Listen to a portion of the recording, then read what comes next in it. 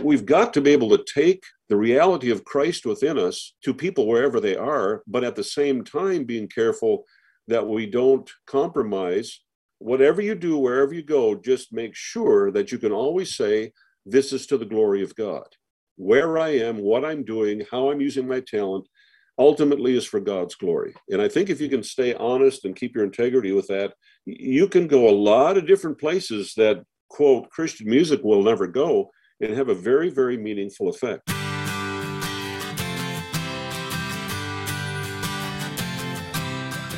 You are listening to the Christian Music Archive podcast, part of the New Release Today podcast network. I'm your host, Dave Maurer. Each week, I share stories about Christ, community, and music, chatting with musical guests who you will find listed on the pages of the Christian Music Archive.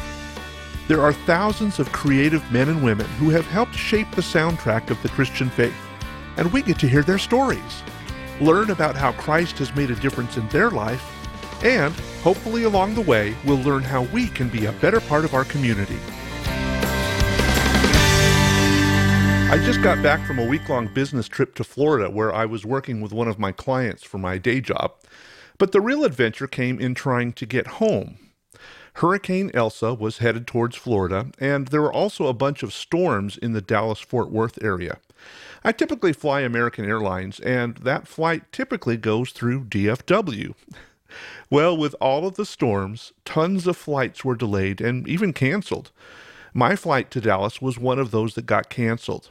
I got rerouted through Chicago, but because of all the weather, my second flight was delayed and I missed my connecting flight home. So I got to stay overnight and catch my third rescheduled flight home on Saturday morning. Now, I'm an audio engineer for another podcast project, and we had guests lined up for me to record Saturday morning, so it was a bit stressful letting everyone know how my plans had changed. I'm going to come back to this story here in just a minute.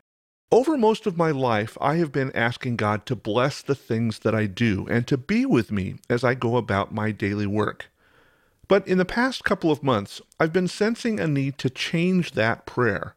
Instead of asking God to bless the things I do, I've been asking Him to show me how to be with Him where He wants me to be. It's a subtle difference, but I think an important one. Rather than saying, God, follow me around and make sure that I'm doing stuff right, I'm working on changing my focus to, God, help me be where you are, and not just asking you to follow me around. Ultimately, I want to be in the places where God can use me. Now, I didn't really think about that change of attitude during my travel home, but looking back, I realized that I really didn't have any control over where or how I was going to get home. And through that entire rescheduling process, I was really at peace. In fact, I felt it was important for me to be patient and caring with the airline staff and with other passengers that I sat with. In fact, on the final flight home, I sat next to a lady who was obviously uncomfortable flying. So I was able to chat with her and provide a distraction during the parts of the flight that she later said were the most nerve-wracking for her. I guess the reason I'm telling you all this is because I didn't think about the fact that God was asking me to go with Him on a different route home. I'm not certain that I did anything substantial to help people around me see Jesus, but if I truly believe my new prayer, asking God to take me with Him, then quite possibly these canceled and rescheduled flights were God's way of directing my path to put me in the presence of different people. This travel home experience tied so nicely into my conversation that I had with Dallas Holm. And he mentioned this in the open. He said, quote, "We've got to be able to take the reality of Christ within us to people wherever they are. Where I am, what I'm doing, and how I'm using my talents is ultimately for God's glory." So maybe the prayer that I've been praying these past few months was made into a reality without me even realizing it. And I'm hoping that I was able to be with God where He wanted me to be on my flight home. I'm excited to tell you about Shalom Africa, another ministry of Mercy, Inc. Shalom Africa is a holistic outreach to individuals in Kenya, Togo, the Dominican Republic of Congo, and Uganda. These countries are part of the tension belt in Africa. That's kind of a line between the predominantly Christian countries in the south and the predominantly Muslim countries in the north. Shalom Africa teaches reading, writing, and basic math skills, as well as provides mentorship through agricultural and micro-enterprise businesses. By teaching these basic skills, they also have the opportunity to share about Christ through evangelism and discipleship. And ultimately, the goal of Shalom Africa is to introduce people to a personal relationship with Jesus. To learn more about these practical methods of discipleship, head on over to christianmusicarchive.com/mercy. And thanks for being the hands and feet of Jesus to those living in the tension belt. Dallas Holm has been making Christian music for more than 50 years. His first Christian album was in 1969, and for the first 10 years, he used the popular music of the day to share God's love with drug addicts and gang members. With songs like Rise Again, I Saw the Lord, and Jesus Got Hold of My Life, Dallas became an integral part of the new and growing Christian music industry. Now, 35 albums later, Dallas is a passionate advocate for making sure that everything we do is carefully crafted with sound biblical principles. He has helped mentor and pave the way for some of the industry's most recognized Christian performers. I think you're really going to enjoy this conversation with Dallas Holm.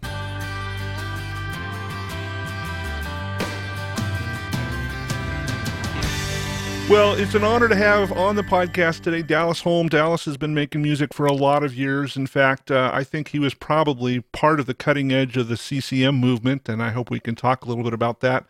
Dallas, welcome to the podcast. Thank you very much. Glad to be here. Yeah, so you have been making music, as I see it, in the Christian realm since 1969, but I was reading the back of this album, and David Wilkerson was talking about that you were already in a rock and roll band before he started doing Christian music. Yeah, I was playing. My brother and I have a brother that's 3 years older than me, and we started playing in bands, way back when I was just a kid.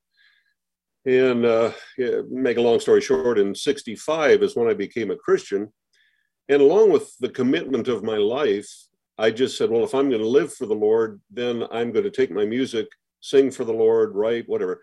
Now that sounds, in our present setting, it's like, oh yeah, that makes sense. Right. In 65, contemporary Christian music wasn't even a term. Right.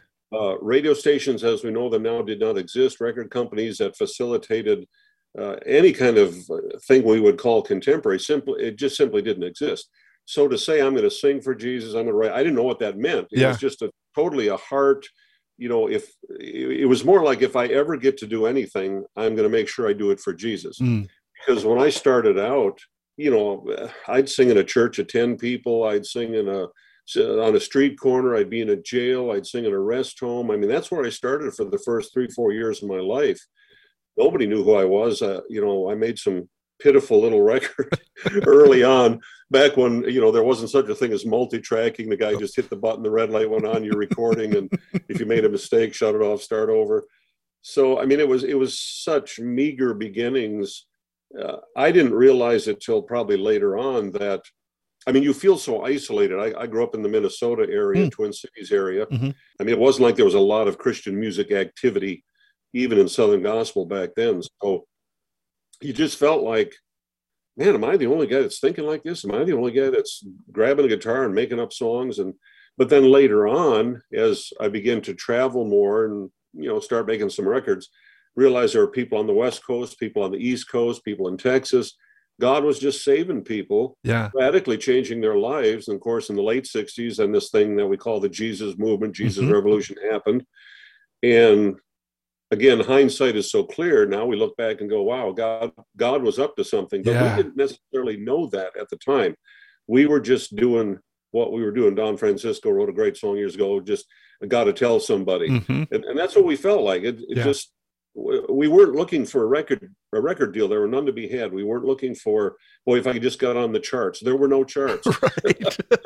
So it was just, the Lord has changed my life. I've got to sing about it. So that's how it started. Do you remember the first time that you heard somebody singing music, contemporary music that was Christian music, and you went, oh, I'm not alone? Who was that? Do you remember that?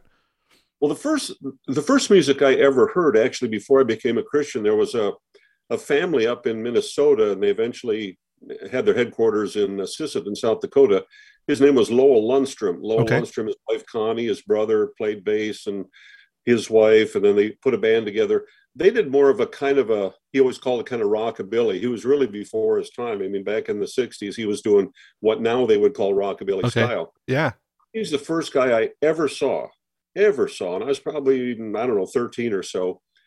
And my aunt invited me to come to this church and listen to this guy because he played the guitar, and I wasn't living for the Lord, and she knew that. And I remember, he was a great guitar player. The songs were, upbeat. They had a drummer, they had a bass, they had three-part harmony. And I just remember as a kid thinking, man, that's cool. I mean, I'd never, ever heard or seen anything like that. So I kind of filed that away. I didn't give my life to the Lord. It was some years later. But then I think when I started to travel with David Wilkerson, which was in 1970, a lot of times in the Dave Wilkerson Youth Crusades, I remember early on, 1970, we were out in Oakland, California, the big arena, and we had asked Andre Crouch and the Disciples to come. Ah, yeah. That was just life-changing. I had heard his music when I was in college in the mid to late 60s, but that was the first, I think, that I'd met him. And actually through the years, we did several things together. When he would come to the Dallas-Fort Worth area, we'd usually get together, and we had some mutual friends down here. We would just, wherever they were singing, we'd follow them around. We were little groupies, following Andre and Sandra and his band around. So that was probably one of the first times I ever heard music that just absolutely thrilled me, because it was lyrically so great. He was such a great songwriter. Yeah. Oh yeah. It was, of course, I always loved, I mean, if I sat down the piano right now and you closed your eyes, you'd probably think you're in black church. That's how I play the piano. I learned from a black brother when I was in college. They just have a different way how they voice their chords and the rhythm things. And so I've always loved that, even as a white boy in Minnesota, it's about as white as you can get. I mean, I never went to, through all high school, I never went to school with an African-American or anybody of any color. Yeah. The good news of that is I had absolutely no prejudices at all. I mean, I would read about stuff. I was very, very concerned in the 60s. In fact, I remember being in a speech class in high school, and I gave a speech on civil rights and quoted Dr. Martin Luther King. And I mean, it was like, I might as well have spoken to a wall. They just said, what are you talking about? But I remember reading about it. I think it was in 63, Medgar Evers was shot in his front yard by someone from the Ku Klux Klan.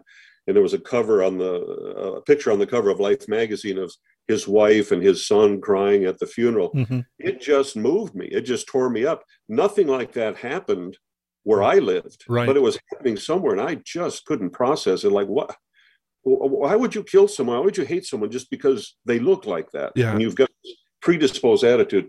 So all that to say, I always had and I'm not saying this just because, the present environment, we're just supposed to, I don't know, it's gone overboard. You have to be so politically correct. I'm supposed to be guilty and everything. I'm not guilty. Yeah. That I know of. I love my brothers and sisters. I don't care what color or where they come from. Yeah. But it's a different day now. But looking back musically, I always loved, number one, blues. Yeah. Yeah. Literally on a Victrola. We had old records, and the ones I played, I didn't even know what they were as a kid. I just know, man, I love that. Yeah. Probably Kansas City blues, some Memphis blues, 1930s era. Yeah. That was just what I loved. So when I met Andre and his music and his band and the way he played, it was just like, can it possibly get any better than this? And he was such a, I don't know how to say, he was very, very broad in his musical appreciation. Yeah. If you closed your eyes, you knew, if you knew anything about music, you knew, okay, this is a black brother. This has got roots in black gospel music. But at the same time, it was so intricate that it departed from what would have been considered sort of normal black church music. It was very, very intricate. His chordal structures and movings were just phenomenal. So anyway, all that's a big, long answer to a very short question. But it was such an epiphanous moment, because I really remember the first time that I was on the same stage with him. Mm-hmm. All of a sudden, it was like, oh, I'm not the only one out here doing something a little different than what the church Yeah. is normally digesting. Yeah. And it was a very freeing thing. And of course, we had great conversations, and he was a wonderful brother. Did that help shape then the kinds of the music that you were doing? And did that help shape the fact that you wanted to have a band behind you? And when you brought the praise in, was that part of that? I think it started there. I mean, you just evolve. Again, even though I was starting in 1970, that's when I really started, as we say, full time, traveling with David Wilkerson all over the country, standing night after night in front of literally thousands of people. So it was a tremendous opportunity. But the culture is still evolving. Christian music is evolving. It's not real welcome in the church, the contemporary stuff. No. I mean, some of the first, prior to 1970, and some of those years when I was just kind of starting out on my own, someone would ask me, because not that I had a big reputation, but certain people around the Twin Cities or certain churches would hear that, oh, Dallas Holm got saved. Wasn't he playing in a band and clubs and things? Yeah. Boy, we need to have him come to our church and share his testimony and sing. So I'd get these invitations. I was just overjoyed to have any opportunity anywhere to sing about Jesus. If somebody wanted to hear me sing about Jesus, wow, this is cool. So I'd pack up my guitar, which I was still playing mostly electric at that time. I had another friend that traveled with me, and sometimes we had a bass. And literally, I'd walk in the church, open that guitar up, and this happened more than once. The pastor or someone, the music guy, oh, Brother Dallas, my goodness, we've never had an electric guitar like that in our church. Could you play? Do you have an acoustic guitar? Like there was something inherently evil about electricity, and I'd look around. The lights are on, the fans are going, we got electricity. But, and I got walked off into the office more than once. I mean, I think they meant well, but at the same time, they would say, we love you, brother, but that guitar is a little louder. We love you, brother, but your hair's a little long. I used to joke saying, I thought my name was Brother Butt, because that's all I heard was, we love you, brother, but, and then there was always the rest of the story about something that was wrong. So it was a very, very different and challenging time. The church is historically slow, and that's not a bad thing. I say of myself now, I'm slow but efficient, but I'm not even sure I'm that efficient anymore. But, slow isn't a bad thing, but it really, honestly, a lot of the criticism from the church was based in things that had no merit whatsoever. For example, and my hair was never real long, but my hair was too long for them. Mm-hmm. So, I mean, that just came up time and time. Oh, Dallas, you really need to cut your hair. Have you thought about it? But every picture of Jesus in every church had hair way longer than me. And it was such a disconnect. I would just go, what? Because for me, it wasn't an issue. I wasn't rebelling. It was just, that's, how I looked. And that's how the youth culture guys were starting to wear their hair long. And that they had an issue with things that I just didn't have an issue with at all. So why is this a problem? So I learned to use wisdom and to try to accommodate where, you can't just dig your heels in and say, well, I'm right, you're wrong, or, well, I don't see it how you see it. You want to be serving and you want to be honoring, and, I'm just a young guy, and, they know more than I do. So, but it was, people now don't realize, I would say every church I go in now in my ministry in recent years has been mostly in churches, but we're in every denomination you can think of, literally, from Catholic to Quaker, everything in between, and I love it. And I would say at least 90% of all those churches on the platform is a drum set, a keyboard, electric guitar, a bass, and that's the worship team. And I want to go up to them and just say, you're welcome, because a lot of us fought some pretty brutal battles back there just to get certain instruments in the door of the church. Well, I'm wondering, was that challenge, okay, you can't play that electric guitar, did that ever cause you pause and say, wow, do I really want to do this? No, it never did, because my life was so radically changed. I mean, when you talk about going from dark to night, that happened. When I committed my life to the Lord on the 17th of October, 1965, roughly around 6 o'clock in the evening, wow, I was changed. Now, so let's talk about the change. Let's talk about that change. What caused that? What was like before, and what transpired to say, wow, this is a decision I'm going to make?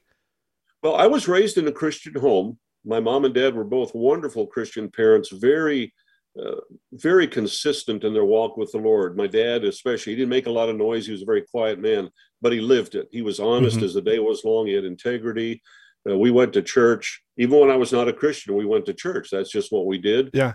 Where I met my wife, for a couple of years, that's the only reason I went to church, was because I got to see Linda and be with her. But it was actually one Sunday night. Our pastor had asked my brother and myself if we would provide a, as they always call it a special song or Right. special music in the evening service. And okay, fine. Well, before the service, someone actually tattled on us. I know who it is. She's a good friend to this day, but little older. I mean, she was old, few years older than us.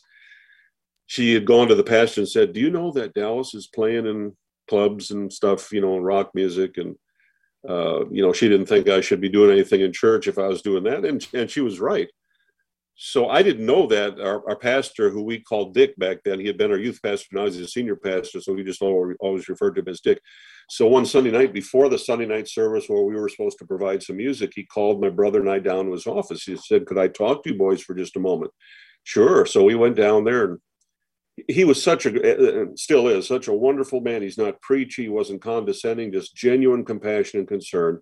He said, "I'm just concerned about your lives." He looked at my brother first. When my brother had become a Christian, he had gotten back to the Lord.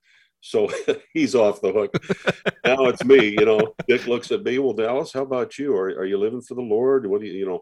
And all I can say is it was just God's time. I mean, because I knew the truth. It wasn't that I had to have someone explain. I knew who God was, Jesus, heaven, hell, the Bible. I knew that.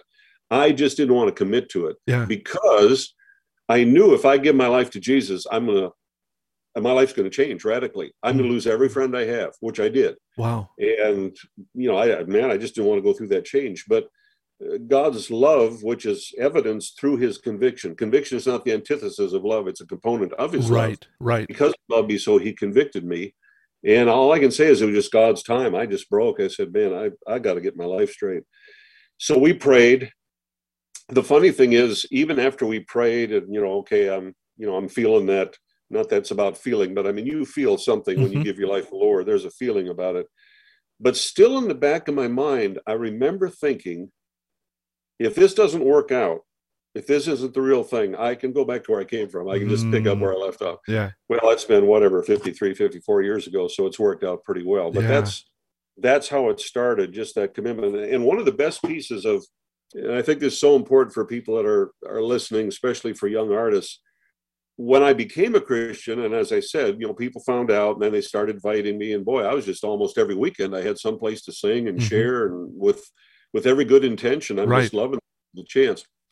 And my pastor, again, Dick, I remember, once again, it was a Sunday night. I can see it. He was walking down as you're facing the platform, would have been the right side of the building. I happened to be walking up that side, and he just stopped very kindly. I said, "Dallas, can I talk to you for just a moment?" I said, "Absolutely."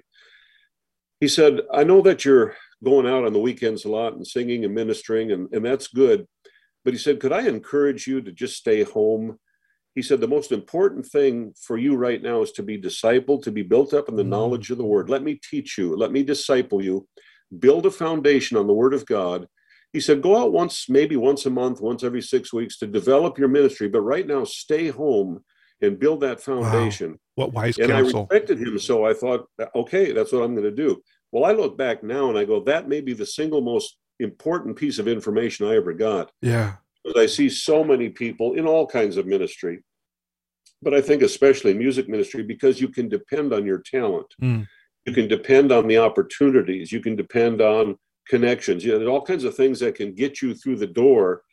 But if you don't have a foundation that's solid, if you can't present the gospel in a meaningful way, number one, you're just going to wear out, and you're really not going to help anybody, because I don't care how much talent or intellect or anything else, Scripture says, Paul said, "I'm not ashamed of the gospel, for it is the power of God." The power of the gospel to save is inherent in the message of the gospel. And if you don't know how to articulate the message of the gospel, you're just out there spinning your wheels. So that was so important for me to learn early on. Yeah. Well, and this foundation that you got from Dick and encouraging you to be in the Word has, as you said, parlayed into this huge career. And as I've talked to people and heard other conversations with people, there's a lot of musicians. I think of Stephen Curtis Chapman, Twyla Paris. I think, I'm trying to remember, was it Glenn Garrett?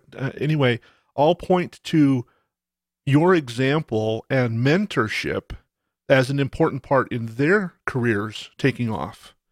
And so how did you decide to start using this newfound music and this newfound, people starting to, hey, come sing at our church. And how did you decide to start mentoring other musicians? I don't think it was a conscious decision as much as I began to travel more and have the opportunities to, be involved in so many different Hmm. venues and arenas and opportunities. Then I started rubbing shoulders, as we say, with some of Right. these other artists, because we would be together at festivals or at industry events or maybe a concert where there were two or three artists together. So it all of a sudden you realize you're developing relationships with these people. I never thought of myself at the time as, oh, I need to be mentoring or I need to, it was Mm. just relational. Yeah.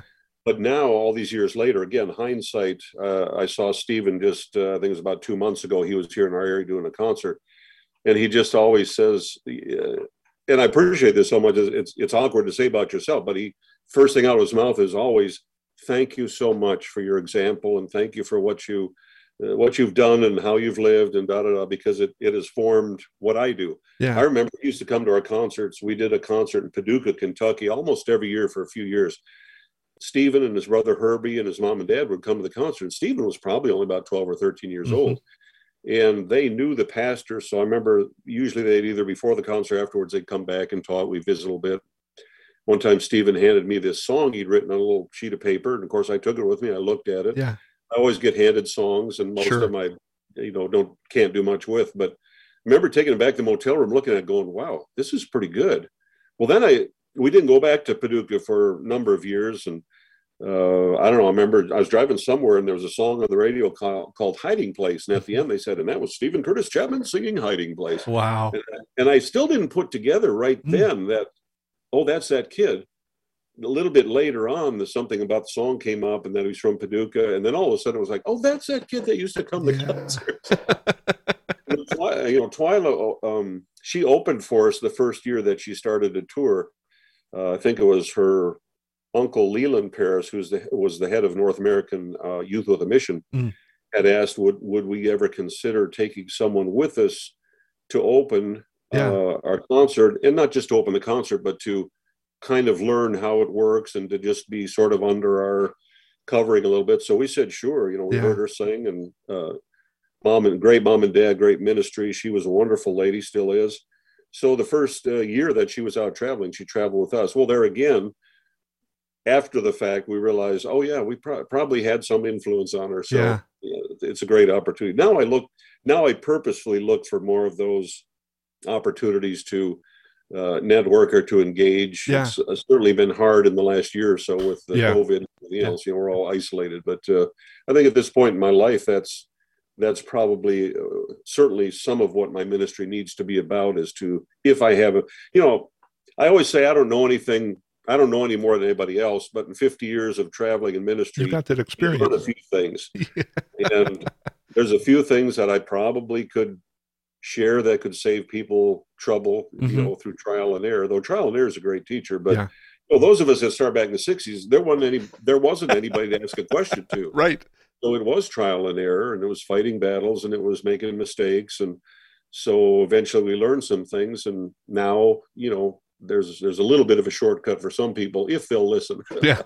Well, as you look at musicians that are out there right now, is there a couple of folks that you're just really excited about what they're doing with music and ministry? Is there somebody that just kind of that's positive? Well, I hear this is going to sound terrible. I really don't listen to music much anymore, and I don't listen to Christian music a lot. Not that I don't appreciate it or like it. I really have become much. I've always been a reader, and I've always enjoyed writing. But I find in the last probably 10 years of my life, I have more time to study and to read and to Mm. write, to teach. That's what really I'm more impassioned about. And so I don't listen to a lot of music in general of any kind. If I listen to music, it's often blues or Yeah. Dave Barnes or somebody like that. I mean, I have some artists and I love some of the old school. Sometimes I put on some James Taylor. Love Linda Ronstadt. She was always a favorite of mine. Bonnie Raitt. I mean, I love that kind of music. Hmm. I like to listen to Stephen, which I still think of him as a young guy, but now he's the old guy in Nashville, and the kids look up to him. Yeah. I Yeah. will say that every once in a while I'll hear somewhere or other. I can't even think of it, for instance. Well, we were in Nashville just a few years ago, and they had a thing, and I don't remember what they call it. It's kind of a traditional old program where songwriters all get together and they sit in a room or sit around a circle, and one guy just sings his song, another guy sings his song. And it's an old tradition. They got a name for it, but I can't remember what it is. So there was a young guy there, and his first name was Paul. I don't remember his last name. None of us knew him. He was just a brand new. Somehow he got in there. And he did a couple songs that were so refreshing to me, because a lot of what I was hearing, and I'm going to sound like my dad used to sound now, but a lot of what I hear just sounds like everything else I hear. It's frustrating to me at times that we claim to serve the most creative being in the universe. And yet when it comes to musical expression, I get the feeling that we listen to the world. What are they doing? Who's popular? What's that sound? Let's tweak it a little. Yeah. Let's turn into Christian music. But, oh, by the way, don't be too upfront about Jesus. Kind of water that down a little bit. Yeah. That just bothers me. Now, I think Christian artists can write and sing about anything under the sun, and I think they should. But if at some point in the body of your work, if your end game is not to get people to the foot of the cross, right, you're just taking up space. Right. I mean, it can sound righteous. It can be perfectly good information. But if as a Christian, your end game isn't to get people to Jesus, you just have to ask, why are you doing it? Then it's just artistic expression. Then it's just wanting to be recognized and appreciated and all these other things, which makes you no different than anybody else. I mean, that's kind of my opinion. So this young man, Paul, sang a couple of songs. I don't remember what they were, but I went up to him afterwards. I said, thank you so much. I said, you give me hope. You sang things that I want to hear. You told a story. You know, when praise and worship music came along, quote, praise and worship music, I'll probably get in trouble for this. Someone will hear this wrong. But when you understand the nature of the music industry, how it works, if somebody or some sound or some song hits a home run, then everything gravitates to that sound or that song. Or so when contemporary praise and worship, all the way back to Maranatha, which is wonderful music, and all that's followed, there's a lot of wonderful music. But all of a sudden, this is the marketable commodity. Yeah. Quote, praise and worship music, man, that's what makes it happen. So I kind of go, okay, we love you, Lord. We praise you, Lord. We lift you up. This sounds terrible, but it's kind of like you can only say that so many times. We got it. We got that. Right. I want to hear you tell me something else. As a songwriter, a lot of these songs, I've always said the hardest part of writing is the second verse. In other words, when you write a song, okay, get an idea. I think that's going to be the first verse. Now I need to attach a chorus or something, some kind of refrain to kind of support that. Okay, now I've got to, within the context of the same topic, write a completely different verse that connects to what I've already written, plus accompanies the refrain. It starts to get pretty difficult. Then if you want to put a bridge into it, I think sometimes, and boy, go ahead and beat me up. I think sometimes some of the praise and worship music I listen to, I just go, that's a lazy songwriter. Because there's like two lines or one thought. And let's just sing it for 3 or 4 minutes or more. Now, in the context of if you're worshiping the Lord, I'm sure he doesn't mind, nor should I or anybody else, how long you want to do. But it's with the understanding that within the mechanism of, quote, Christian music, contemporary Christian music, there is a very marketable commodity, has been, still is, called, quote, praise and worship music.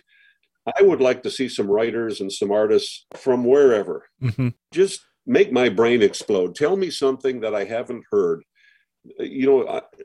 I study scripture cover to cover, and there is so much information. There are so many mind-boggling concepts to write about. Okay, let's leave this kind of comfortable, as long as you stay in that vein, you're going to be okay. No, let's jump off the cliff and try something else. One of the things that I'm kind of excited about, the new kind of internet craze, it's been around for 30 years, but there's a lot more independent artists who are no longer tied to the purse strings of those people that say, you have to do this formula because we know that sells. Because the bottom line is the Christian music industry is an industry because it is paying people's mortgages. It's paying Right. people's, child care and college. They're in it for selling the commodity of the song. And there's a lot of music out now that's happening because people are doing it from the heart and not trying to follow the pattern. And that's one of the things that really, really excites me about the current independent movement. I mean, you see a lot of signed artists even going independent because that gives them the freedom to express music and explore topics, like you said, that haven't been appropriate for the church. My son and daughter-in-law are a good example of this. My son plays bass, fabulous bass player. And his wife is, and I know I'm the proud dad, all that, but put that aside. If I was going in the studio right today and whoever I could hire, I'd hire Jeffrey to play bass for me. And his wife, Jennifer, is just a singing machine. I mean, and she's starting to get pretty good bit of work in Nashville, arranging, singing. Technically, she does the stuff I can't do. I mean, she can do all the parts, do them in her room at home with whatever this technology is. But she'll write songs so different than the norm. You really have to listen to it and realize, oh, that is a Christian song. She's not trying to hide Jesus. It's just that they have found other ways to target the spirit of a person without coming through the church door or the kind of the accepted norm. It's almost like after the fact, I think people realize, wow, there was something spiritual about that. So whereas I was much more overt, I mean, if you listen to a Dallas Holmes song, you didn't ever wonder what I was talking about. Right. But that was a different times, different artists. That's who God called me to be. I told my son, Jeffrey, numerous times as he really started to pursue the music thing, I said, Jeffrey, don't ever feel that what you do has to look like what I've done. Right. I know that God has called me to be a singer of the gospel. Since I became a Christian, I've never sung, written, or recorded anything that wasn't for the Lord. But I said, don't feel that my commitment has to be your commitment, because God's going to take you places, which he has. He's played with a couple secular artists. There was kind of a one-hit wonder a few years back, Ryan Cabrera. I don't remember what his hit song was, but I mean, they did everything from the Super Bowl to the Tonight Show. But there were 3 Christians in the band that had an opportunity to witness to some of the other guys who weren't Christians. And then in the places they played, which were generally pretty good venues, but not what you'd call Christian venues. Right. I mean, if Christians aren't involved there, how are they ever going to know? They're not going to come to my concert. Right. They're not going to go to church. We've got to be able to take the reality of Christ within us to people wherever they are, but at the same time being careful that we don't compromise. Yes. And I've always told Jeffrey, I said, just whatever you do, wherever you go, just make sure that you can always say, this is to the glory of God. Yeah. So how you interpret that might be different than how I interpret it, but let that be your guide, that where I am, what I'm doing, how I'm using my talent, ultimately is for God's glory. And I think if you can stay honest and keep your integrity with that, you can go a lot of different places that, quote, Christian music will never go, and have a very, very meaningful effect. Yeah.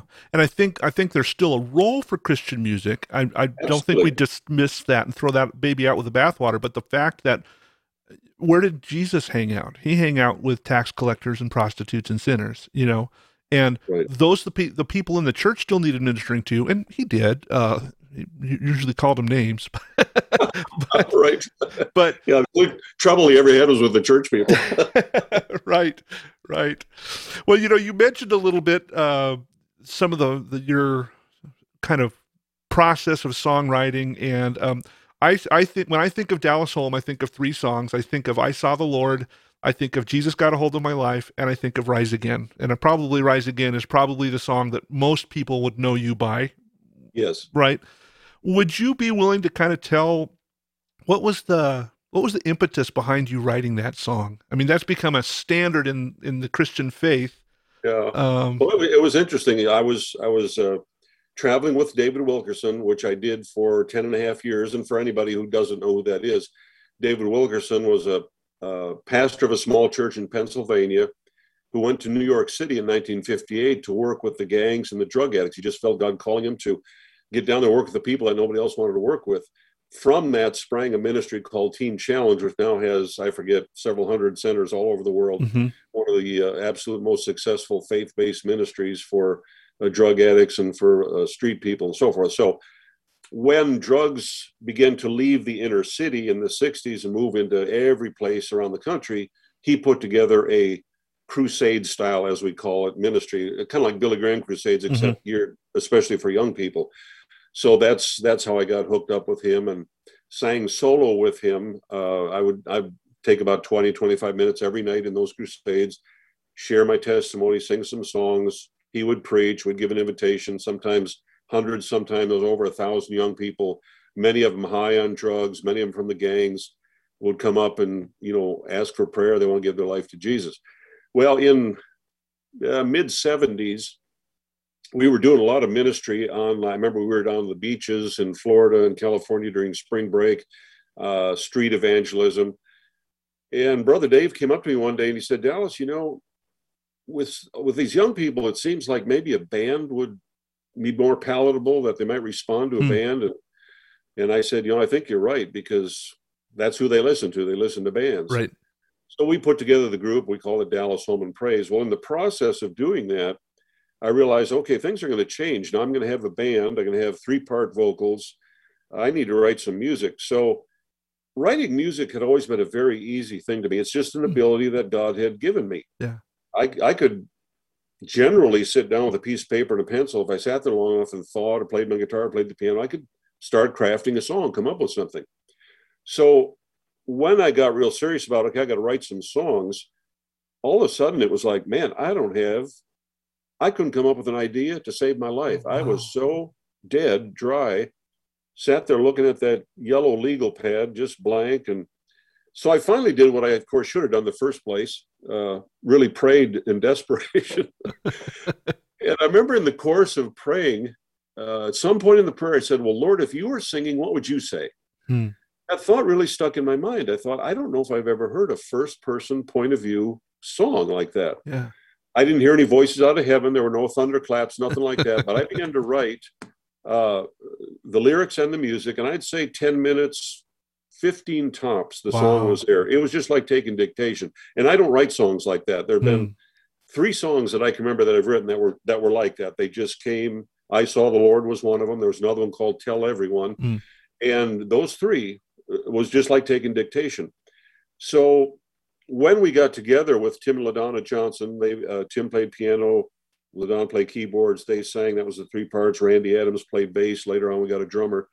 We did a live album in the Lindale High School Auditorium, seats about 500 people. We'd only been together 6 weeks. Oh, wow. We spent a whopping $5,000 on some semi-pro gear. We did everything wrong. We put Rise Again like number 4 on side 2, which is the worst place you can put a song. We did everything wrong, but it was one of those wonderful things where God just sort of, I'm going to use this song. Yeah. I've got to point to this. It literally opened the doors for us internationally. That song went around the world. I mean, I don't know how many people have recorded it or sung it. It really was just a tremendous launching pad for our ministry, that song in particular. So yeah, very, very, very special. I've often said God wrote the song, I just delivered the message. Yeah. And I feel like that. I've never had a problem saying I write songs. I've talked to people, I've heard some people say, oh, God gave me the song. Well, maybe he did. I think God likes to use people and their abilities. That's why he gives them abilities. Yeah. When we obey, when we're discerning, we use it. I think we bring great pleasure to the heart of God. Yeah. But then there are those times when he, in a very inspiring sort of way, just moves on you in a way that you can't take credit for. And I can't take credit for that. I really, when people say, oh, you wrote Rise Again. I mean, I'm okay to say, yes, I did. But in my heart, it's like, no, you don't understand. I can't own that one like I can own the other ones. Yeah. Well, you stated something that I've been really owning lately, is that God has chosen, for whatever reason, to use us as humans to be his hands and feet. Yeah. And that includes loving our neighbors. That includes witnessing. That includes praying for people. He doesn't need us to ask him to do something, and yet he's chosen to work that way. And yeah, it's an amazing thing to realize that the creator of the universe wants me to be a tool that he's going to use to do amazing things. And it might be a hit song. It might be helping somebody with their, the tree that fell down because of an ice storm. It might be because, whatever. Those are the things that God is really crafting us to do, to be community and helping each other by being the hands and feet of Jesus. Well, because true love, pure love, which God is, by definition must be relational. Mm-hmm. Love has to have an object. So here you have, if you will, the pure essence of love, the very perfect embodiment of love in God, but it must have something in a relational sense upon which to pour and with which to share that love. So he does delight in us. Boy, you're absolutely right. He doesn't need us. And woe lest we ever think he does. But he wants us because he loves us. And, even with that songwriting thing, I've kind of used as an illustration sometime when I say, well, as a parent, I can remember when my kids were little and, we try to teach them things like clean up your room. You need to clean up your room. Well, and that needed a little more reinforcement. Jeffrey, you need to clean your room up. So then they started to clean their room up because we told them to clean their room up. Mm-hmm. Well, that brought a certain amount of pleasure. Oh, they're obeying. That's great. But you know what brought the greatest amount of pleasure is one day we walked by and we hadn't said anything. Yeah. But because they relationally knew how we felt and they wanted to please us and they just wanted to do what was right, they made their room up. Mm-hmm. And you walked by, you didn't say anything, and you went, oh, that was great pleasure. Well, that's the same with writing a song. If I take the stand that, well, God makes me write songs or God gives me songs, okay, if I'm obedient to write down however I'm processing his guidance, that's a good thing. Mm-hmm. But I believe I can bring more pleasure to the heart of God when I take the ability, the instruction, all that he's poured into me, and I just sit down, write a song, and he kind of walks by that uncleaned room and goes, wow, it's kind of the same thing. Like you took what I gave you and you, with your own initiative, and it's always by the involvement of the Holy Spirit. But I think when people say, and I think it's sometimes almost kind of a false sense of humor, oh, no, I didn't do that. God did that. Well, you're kind of shooting down what it is God wants to do. Mm-hmm. No, I want you. Same as I want my kids to grow up. I want my kids to be responsible. I want my kids to do right. I want my kids to produce, to create. Yeah. So does God want his kids to do the same thing. So it really comes down to those relational, which is at the core. I mean, when you think of the entire volume of Scripture, if you want to boil the object of all of Scripture into 2 lines, is towards the end of Jesus' earthly ministry when the Pharisees kind of push this young attorney forward and say, hey, ask him this one. They're always trying to track him up. What's the greatest commandment? Yep. And Jesus boils everything down 2 lines. Love the Lord your God, love one another, period. That's it. Yep. This, everything I'm about, everything I've ever desired is fulfilled if you'll just do this. Love me, love them. Yeah. So, that's kind of the lowest common denominator, or highest, maybe we should say. We have gone well past our hour, and I want to respect your time. But there's 2 other things. One thing that I would love for you to speak on, you have always made family a priority in your ministry, and you've always made sure that the family came before ministry, and that's been evident in a number of ways. I was talking with Steve and Annie Chapman a while back about their commitment to making family priority. How has that impacted your ministry, keeping Linda and Jeffrey and your family a priority? Well, I really learned that. I mean, I think I would have functioned this way if I'd been on my own, but really David Wilkerson articulated that early on. He said, our motto here is God first, family second, ministry third. Now, we've traveled a lot. I figured out one time, I think I've traveled somewhere between 3 and 4 million miles. I've done over 5,000 concerts. I mean, that's a lot of traveling. Yeah. But I was always careful to be home more than I was gone. If I was gone a week, I was going to be home at least a week. If I was going overseas 3 weeks, I was going to be home at least a month. So yes, I was gone a lot, but I was home more than I was gone. My wife and I just celebrated our 51st wedding anniversary. We have 2 children, our daughter, Jennifer, who's, I guess you're not supposed to say, but she's 46, soon to be 47. And they've got 4 kids, her and her husband. They all love the Lord. My son, Jeffrey, is soon to be 37. And no, take it back. He's going to be 38, I think. And he's married his little girl, Ava. They love the Lord. I often said, if I could win the whole world and lost my own family, I'd be a failure. Mm-hmm. I mean, that just says how I feel it. Mm-hmm. So I was always careful to make sure I was, first of all, the minister in my own home and my own marriage that I need to be. And if I wasn't, I had no right to go around, run around telling anybody else how to live their lives. So Now, having said that, we purpose to obviously keep the Lord first, but then family, make sure, then ministry. Mm-hmm.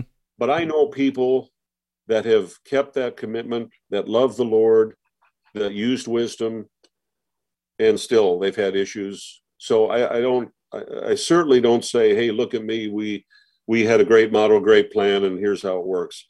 Ultimately, we come to that reality that every one of us is an individual accountable.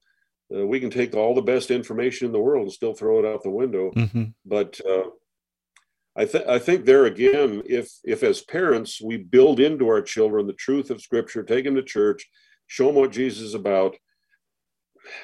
You know, we asked someone the other day who we knew their children, a couple of them weren't probably living just for the Lord like they should, and we kind of wanted to get an update.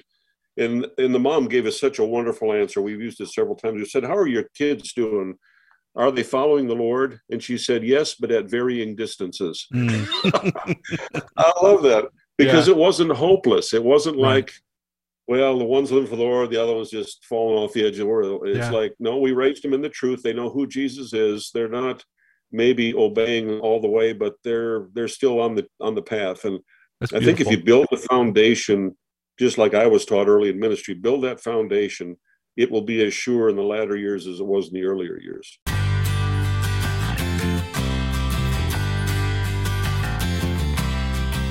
Well, the last thing I want to ask, every Saturday we send out a prayer newsletter, and we ask folks to pray for musicians and ministers that have been making music, writing the soundtracks of our lives. What is it that you would ask us to pray for you in the weeks and months coming up ahead? Two things in particular. One, that at this really new season of our life and ministry, I, at the end of 2019, prayerfully came to the conclusion that my days of traveling were over. Now, I'm still going to take some dates. I'll still do a date here and there. But as far as touring, my wife has battled cancer, breast cancer, for 34 years. Mm-hmm. She had a craniotomy 4 years ago. She's doing well. She's really doing well. But it's left her left leg, left side a little compromised. So traveling, moving around is not as easy. Yeah. I didn't feel right about being gone on the road, and she's home alone. Plus, it was just the Lord put in our hearts. There are other ways to minister. So I'm doing more writing. We're doing more podcasts. I'm going to still write music. I'm still going to record. Like you said before, I mean, I'm kind of a 72-year-old independent artist, putting my stuff out in cyberspace. And I love it, because there's not that pressure of, well, I've got to achieve a certain number of sales or they're going to dump me. I don't have some kid half my age telling me what to wear for the photo op, or, it's just like, the only one I answer to is the Lord. Yeah. So that's the other thing I would ask prayer for my wife, because it's been a long journey. She's doing well, but we pray every day for health for her, and really for both of us. We all have our issues, but we're doing well, and we're gonna finish well. I always say we're all gonna limp into heaven. We will limp with joy.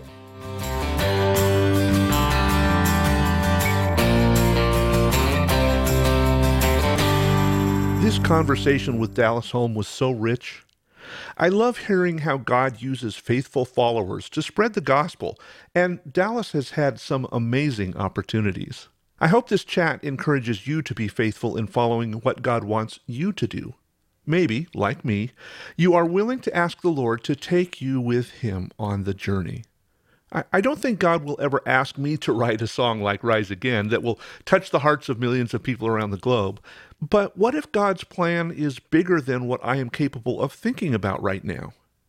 Asking God to bless me and anoint what I'm doing, well, that might be selfish and maybe just blocks out my recognition of a different path that God wants me to follow, a path where God is leading and I'm not in charge of my direction. This conversation with Dallas Holm did go a lot longer than we had time to include in the podcast.